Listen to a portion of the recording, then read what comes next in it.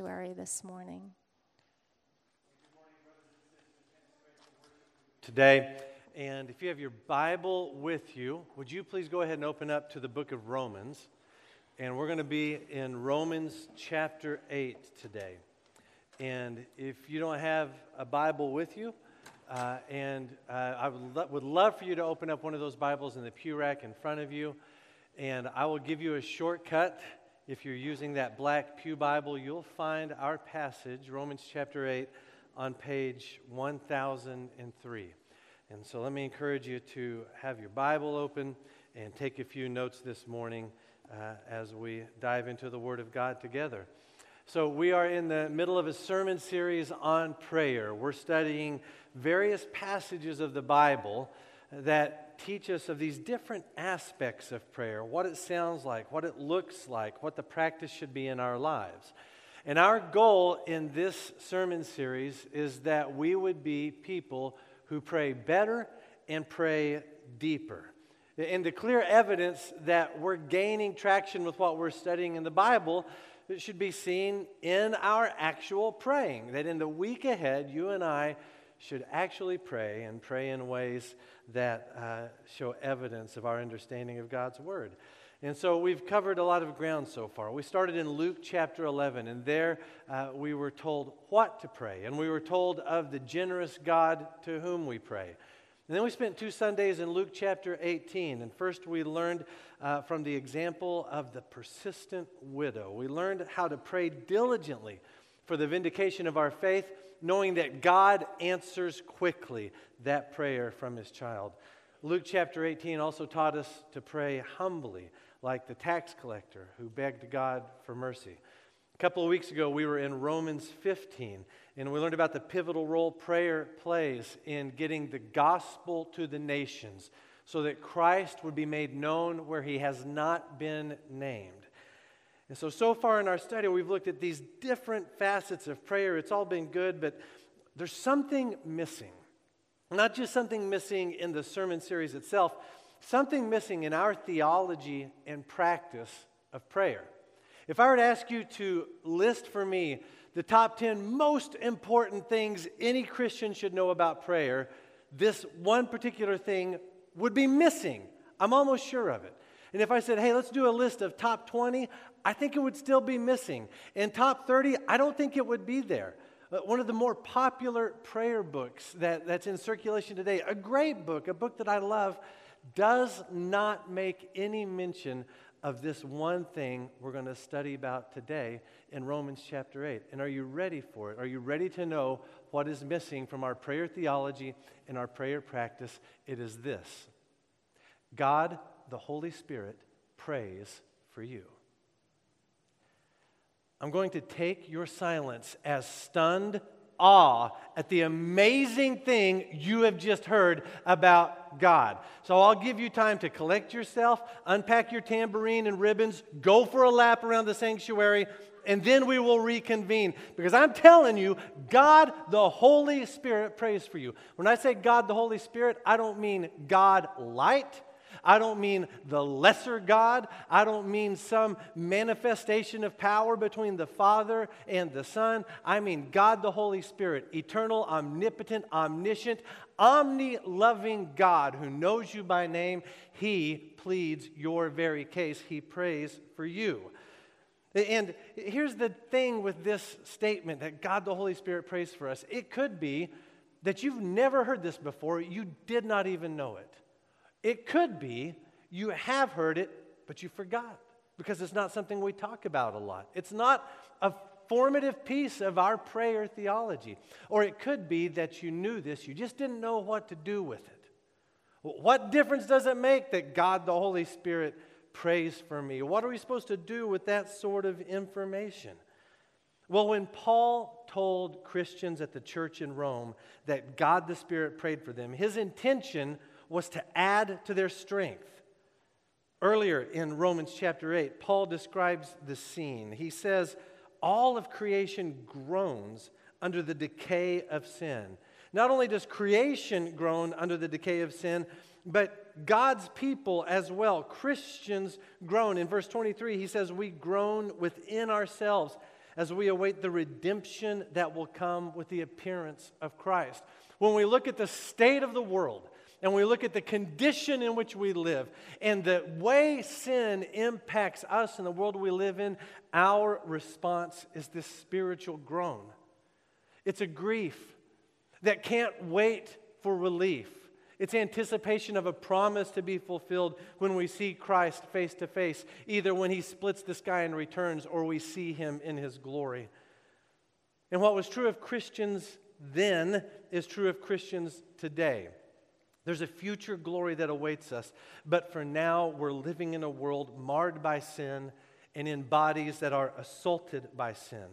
In general, the human condition is marked by these really tragic things: sickness and death and grief and suffering. And so here's the big question put before us today. With our lives and the world around us in such poor condition, how will we ever make it through to the future glory that awaits us in Christ? Paul's answer is this: God, the Holy Spirit, prays for you. He fortifies you all the way to the very end. And so if you came in here this morning weak, hurting, groaning, Paul wants you to know that God, the Holy Spirit, prays for you. So my goal today is to add to your strength by helping you understand the way the Holy Spirit prays for you. Our very brief passage gives us two characteristics of the Holy Spirit's prayer for us, and I want you to see it here in the Word. Follow along with me as I read Romans chapter 8, starting in verse 26, just 2 verses. In the same way, the Spirit also helps us in our weakness, because we do not know what to pray for as we should. But the Spirit himself intercedes for us with unspoken groanings. And he who searches our hearts knows the mind of the Spirit, because he intercedes for the saints according to the will of God. 2 very simple verses that are packed with power and meaning, and they highlight for us the ways in which the Holy Spirit prays to get us through to the future glory held for us in Christ. Why is the Holy Spirit's prayer so effective? I want to give you 2 reasons from our passage this morning. The first reason the Holy Spirit's prayer is so effective is because the Holy Spirit knows our weakness and prays. He knows our weakness and he prays for us. Verse 26 makes this clear. And I want you to look with me at how verse 26 begins. Paul writes this. He says, "In the same way, the Spirit also helps us in our weakness." What does he mean in verse 26 when he says, "in the same way"? What is it that's being compared? What is in the same way? Well, remember that Paul's just described the groaning of creation under the weight of sin, as well as the groaning of Christians in a broken world while we wait on our future glory. And so when Paul says, "in the same way," he's saying that the Holy Spirit shares in the suffering that all creation has experienced since Adam's sin. We look at the world with grief and sorrow at the injustice and the brokenness all around us, and we're not alone in that assessment or in that emotional response. God, the Holy Spirit, in the same way, sees and feels. And I would say not just in the same way, but in an infinitely more intense way. God, the Spirit, feels the burden of sin in ways deeper and greater than you and I could ever imagine. God, the Holy Spirit, looks at sin and brokenness and injustice in the world, and like us, he groans.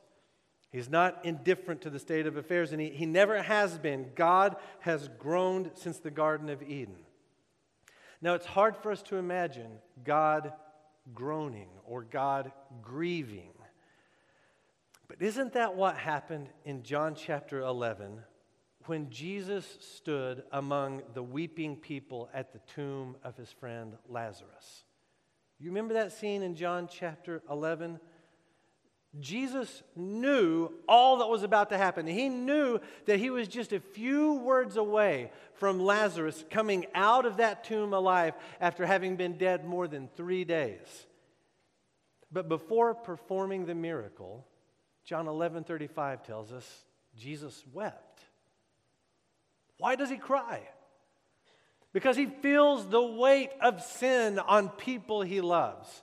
The way death reigns. God is not indifferent to these things.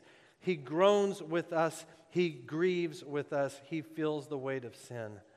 But our God is not simply a weeping God. He's the helping God.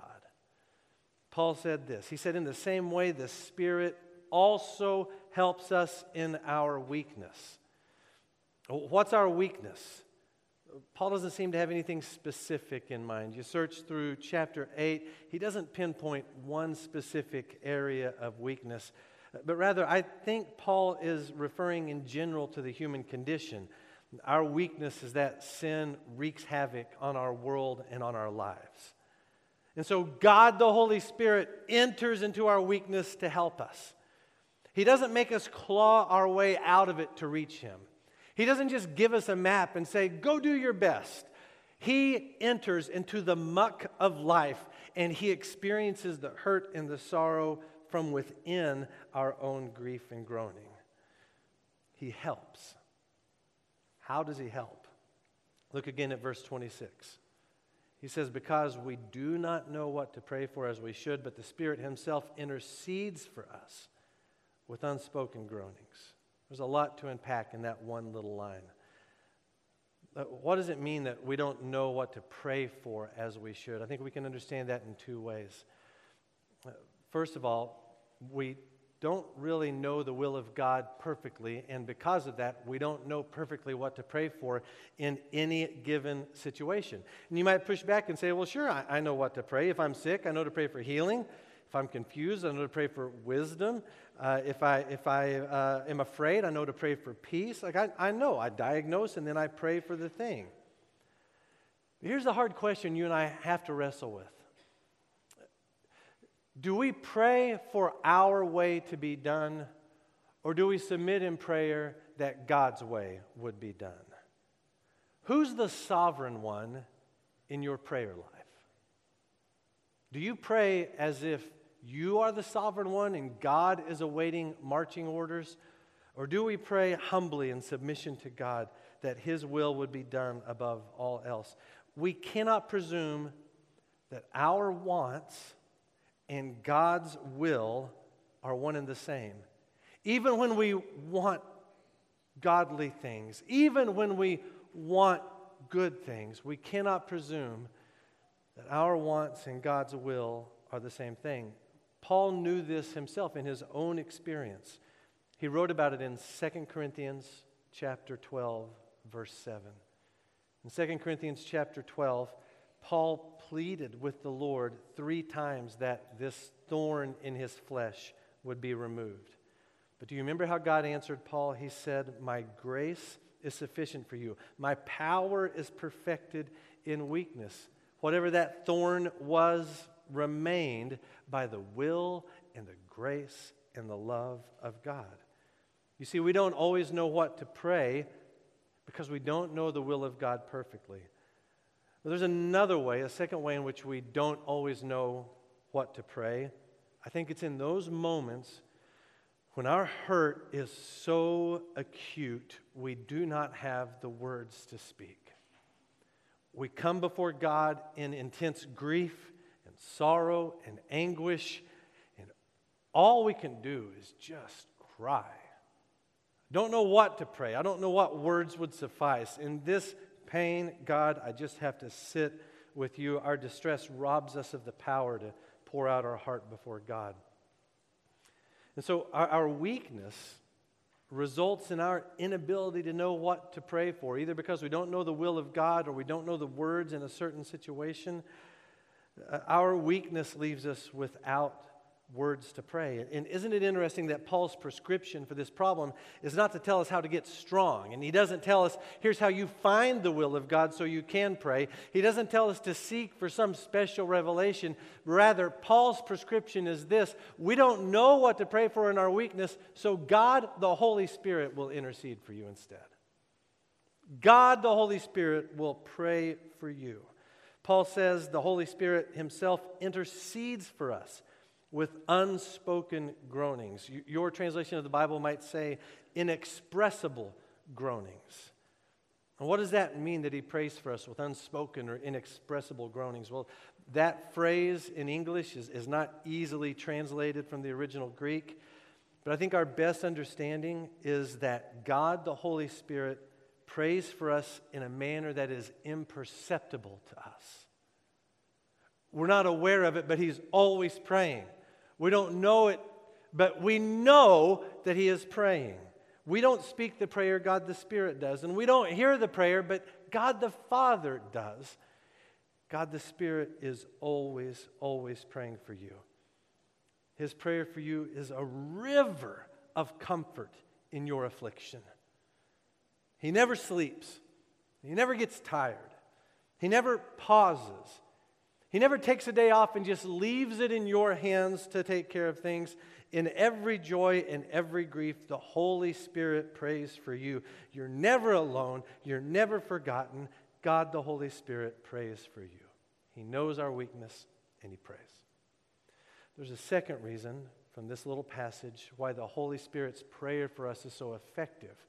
Not only does he know our weakness, but second, the Holy Spirit knows the Father's will in praise.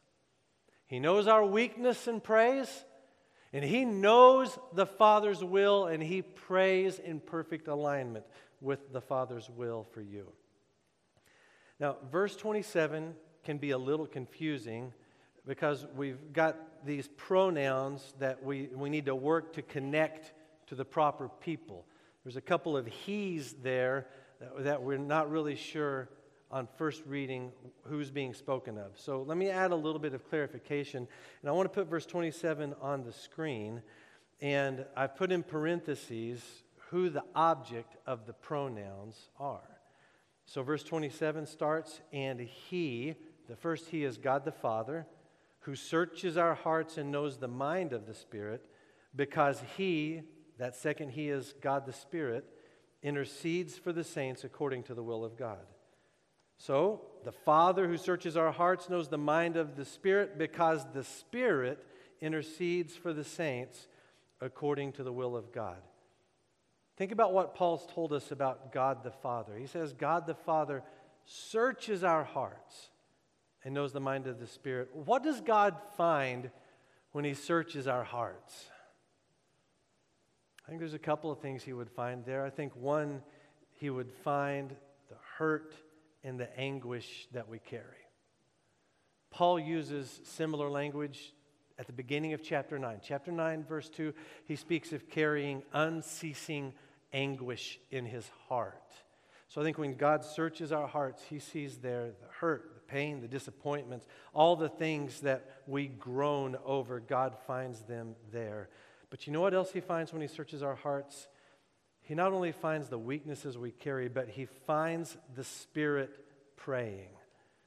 He sees in us the indwelling Spirit's ministry of intercession taking place. And why is it that the Holy Spirit's prayer is so effective? Look at the last line of verse 27.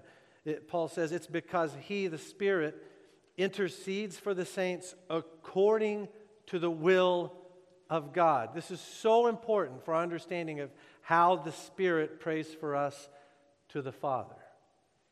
He prays for us according to the will of God. He doesn't pray according to our wants. He doesn't pray according to what we have prescribed will make us happy or content. He prays according to the will of the Father. You see, we don't know what to pray for in our weakness, but the Holy Spirit knows precisely what to pray because he knows the will of God the Father. This is our triune God in fellowship with one another. The Spirit and the Father and the Son, they know the will of God, and it is prayed over you. God the Spirit prays the perfect will of God the Father for you. Now, this whole time you've been sitting patiently with a major objection on deck. I know you have. And you've been holding on to it, waiting for the moment to unload it. Maybe thinking, I'll grab Cody afterwards and I'll ask him this question, but let's just get to it now. Let's just deal with this conflict in the open. Here's the objection you've been carrying with you as we've talked about this. Your question is this: if I don't know what to pray, and if God the Spirit is always praying in perfect alignment for me with the will of God the Father, then why should I pray at all? That's the question. It's a fair question. And there's a lot of answers to that question, but first and foremost, we have to understand that prayer is a dialogue within a relationship. Prayer is not our Amazon wish list heaved up to heaven. In prayer, we worship and we adore and we have fellowship. We sit with our King.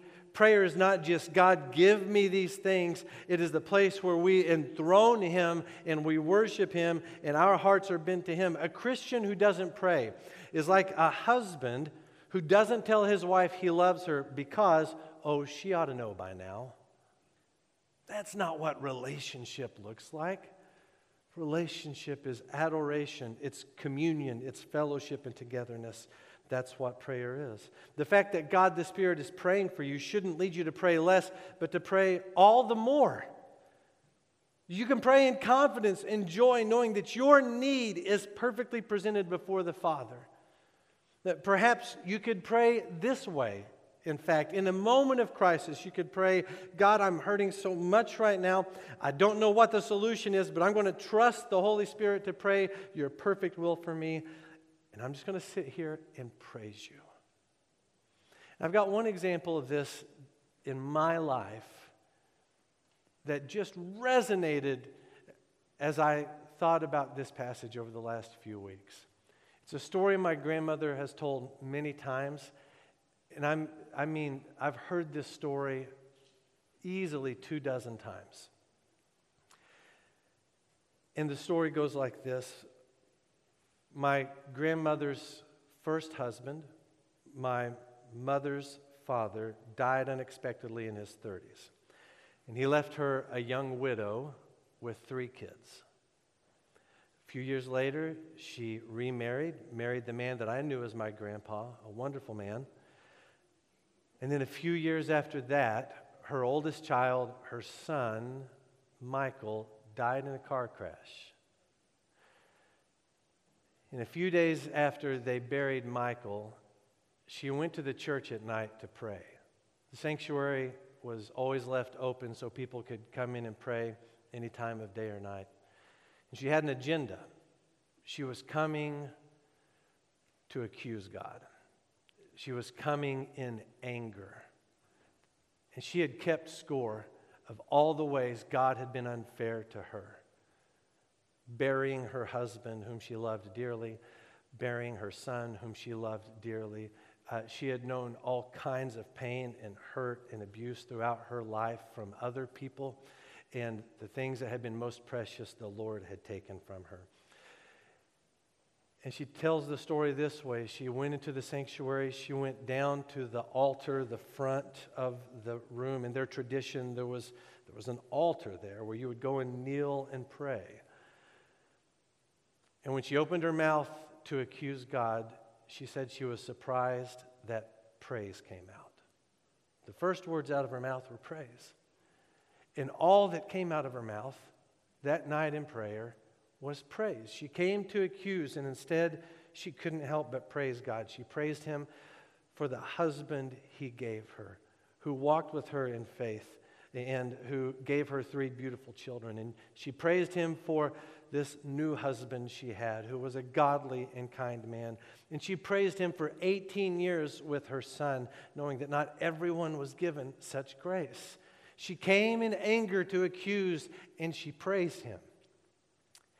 And I think the reason she can pray that way, and the reason you and I would pray that way in turmoil, in the midst of groaning, is because God, the Holy Spirit, pleads our case according to the perfect will of the Father. And when He carries the load for us, our prayers can be praise and joy, even in the midst of greatest anguish and hurt. It's not fake to praise God from the pit. It is the richest theology to understand. We are supported and carried and advocated for by God the Spirit Himself. And so why would we pray? Why wouldn't we pray knowing that God the Spirit is our intercessor and advocate, speaking the perfect will of the Father on our behalf? In this very issue about whether or not to pray, I came across a quote recently in a book by a woman named Carolyn Nystrom, along with J.I. Packer. The name of the book is Praying. And Nystrom makes this incredible comment based on this very verse, verse 26. And it's here on the screen. Look at what she says. She says, some people get so entangled in the various do's and don'ts of prayer, so transfixed by the problem of sorting out what is our part and what is God's part, so bogged down fretting over whether they, as mere flawed humans, should ask anything of a holy, almighty God, or conversely, whether there's any point in asking, since God will do what He wants anyway, that they become paralyzed about praying. Don't fret, just pray. God fixes our prayers on the way up. If He does not answer the prayer we made, He will answer the prayer we should have made. That is all anyone needs to know. He fixes our prayers on the way up. Are you kidding me? God the Spirit knows the will of God the Father, and He prays perfectly for you. I asked this question at the beginning of our time together. With our lives and our world in such poor condition, how will we ever make it through to the future glory that awaits us with Christ? And Paul's told us this morning, we will make it to that future glory that God holds for us because God the Spirit fortifies us in our weakness by praying our triune God's perfect will for us. It's entirely possible that may not seem like good news to you. You may think that the prayers of the Holy Spirit are not tangible enough. I need something tactile. I need something visible. I don't just need to know that there's an invisible conversation happening. But brothers and sisters, doesn't the Bible teach us that the unseen world is the most real of all? When the Spirit prays about you, He is dispatching all the resources of heaven to your aid until the day your weakness ends and your faith becomes sight. This is not some quaint theological point that we just say, yeah, I believe that. It is the way in which heaven's resources come to bear in our immediate needs in the here and now. So what should we do in light of Romans 8, 26 and 27? I think this passage calls for two responses. The first response is that the knowledge that the Holy Spirit prays for us should change the way we go through trials. So if you are in the thick of it today, I want you to apply the truth of this passage to your hopelessness or to your fear or to your panic or your anxiety or your doubts or your anger. Your advocate is always carrying you in prayer. Let that add endurance to your soul. Paul gave this truth to the Roman church to help them in all of their affliction. It should do the same for us. Be strengthened by the knowledge that God the Spirit prays for you in your weakness according to the perfect will of the Father. And our second response should be this. This passage should lead us to more praying. Paul tells us in 1 Thessalonians 5:17, pray without ceasing. Okay, Paul. And in Ephesians 6:18, he tells us, pray at all times in the Spirit with every prayer and request. Yeah, we can do that. We know that the Holy Spirit prays for us, and so then we can pray in this way. We can pray, not my will, but your will be done. That your will be done on earth as it is in heaven. We can pray that with joy and delight, knowing our case is settled before the throne. You can pray like this: even though I walk through the valley of the shadow of death, I'll fear no evil, for you're with me. How do we know He's with us? God the Spirit praying for us, interceding for us in front of the Father. And Christian, do you know that you don't have just one intercessor? You have two. You have an intercessor in heaven, the Son of God, who intercedes on our behalf, defending us from all charges that might be brought against us, guaranteeing our salvation in the day of our final judgment. And you also have an intercessor in your heart, God the Holy Spirit, indwelling you, who effectively prays to the Father on your behalf and carries us through all the hardships of this life until we get to glory. You have an intercessor in heaven and an intercessor inside. Paul knew firsthand what this life-changing love of Christ was like and the strength that came from the Holy Spirit praying for him. And that's why the way he ends chapter 8 is the declaration that should mark our lives as people prayed for by God the Spirit as we look at the world around us in all of its decay and all of the reasons to groan, and we declare along with the Word of God in all these things, we are more than conquerors through Him who loved us. Now, if you're not a follower of Jesus Christ, I want to talk directly to you for just a moment. What we've talked about this morning from Romans chapter 8 is a spiritual benefit that belongs to those who know Jesus as their Savior. Did you notice in verse 27 that Paul describes who it is that the Spirit prays for? He says he is praying for the saints. And who are those saints? Well, it's not saints in the Catholic sense. It is believers.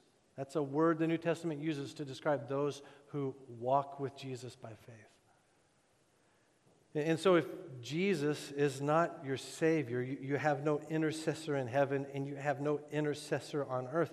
You're left to your own to answer for your sin against God.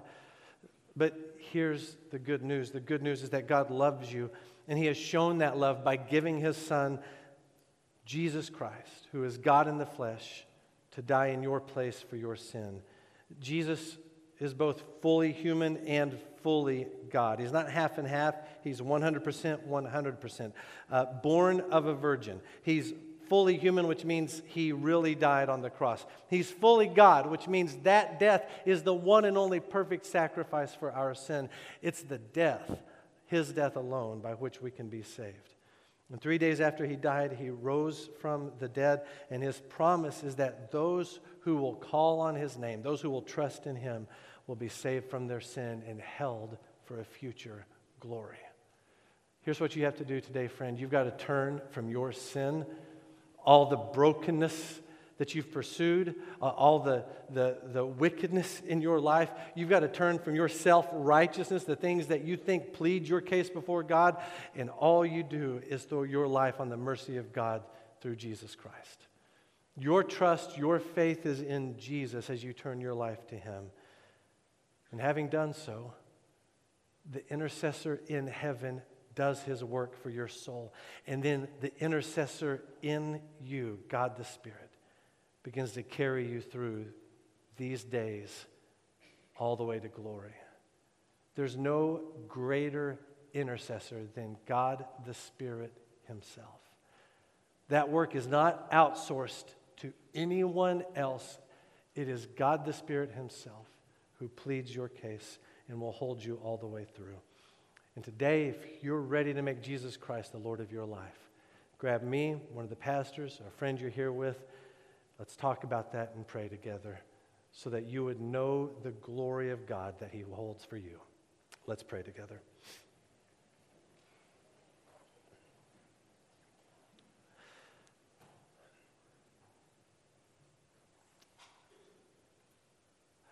Father God, in our weakness, we don't know what to pray. I know that there is no hard thing that we would bring before you that God the Spirit, you haven't already groaned over and grieved like we have. There's no pain that we feel that you haven't known. There's no cause in our lives that we have to awaken you to or alert you to. You know them all. And in this we praise you. God the Holy Spirit, we praise you. Thank you for your advocacy on our behalf, praying for us. Thank you, God the Spirit, for being our intercessor according to the perfect will of God the Father. And we know that in God the Father is a heart of love. Holy Father, we don't have to beg you to love us. You've shown your love for us through the gift of the Son. So I pray that you would lift our hearts this morning, that you would strengthen us as we know that we are not alone, but we have a perfect advocate, the one in us and the one in heaven. Father, give strength to my brothers and sisters today, and I pray that you would bring new life to the friend in here whose eyes you are awakening to faith. Though they've been spiritual and religious, and done more good than bad by their estimation, God, I pray they would cast all that aside and throw their lives fully on Jesus Christ, that they would be saved, they would be made your child, and they would walk with you for all eternity. It's in Jesus' name we pray. Amen. Now we're going to respond this morning to the Word of God by continuing in worship through the Lord's Supper. And if somehow you made it into the sanctuary without grabbing the elements, they're on the tables out in the lobby, and now would be the time to go grab those and bring it back in. And I can't think of a better passage to take the Lord's Supper in response to. As we've talked about, the way God the Spirit intercedes for us, and the truth that God the Son intercedes for us as well in heaven, pleading our case. Well, the Lord's Supper reminds us of this intercessory work.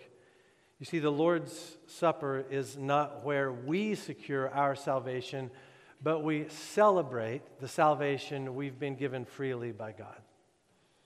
This is where we praise God for the gift of His Son who died in our place for our sin. He gave His body, He spilled His blood as the perfect sacrifice for our salvation.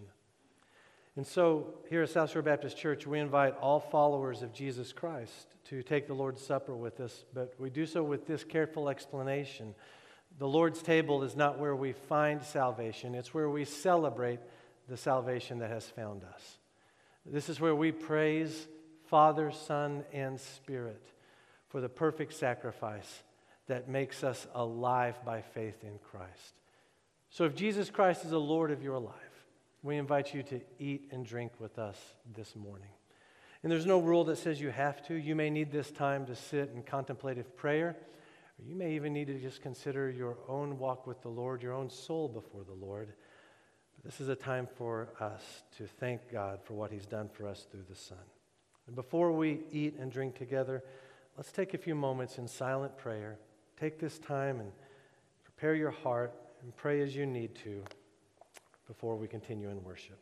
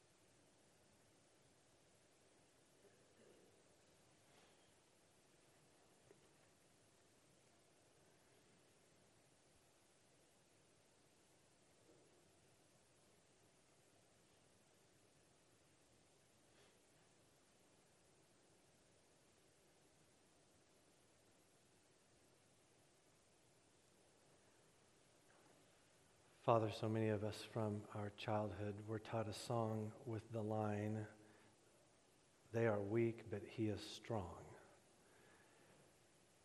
So we praise you for your strength today, seen in the love of Christ poured out at the cross. We come to you in weakness. We don't come by merit. We come claiming the truths of your word, trusting in your promises.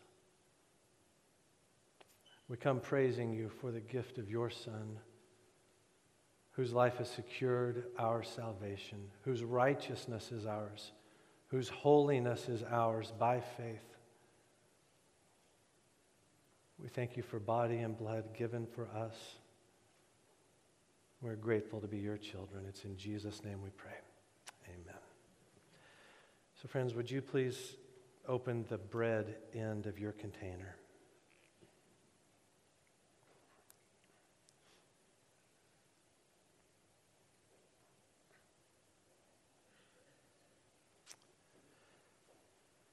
Hear the word of the Lord from 1 Corinthians chapter 11, verses 23 and 24. Paul says, "For I received from the Lord what I also passed on to you. On the night when he was betrayed, the Lord Jesus took bread, and when he had given thanks, broke it and said, 'This is my body, which is for you. Do this in remembrance of me.'" Let's eat together.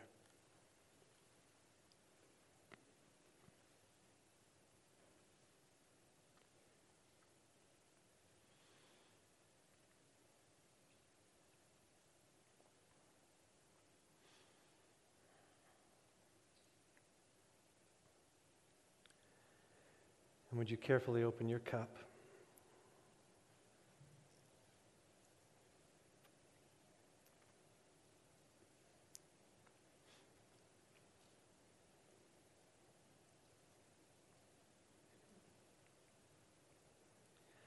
Paul continues in 1 Corinthians 11, verses 25 and 26. "In the same way also he took the cup after supper and said, 'This cup is the new covenant in my blood.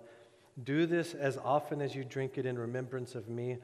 For as often as you eat this bread and drink the cup, you proclaim the Lord's death until he comes.'" Let's drink together.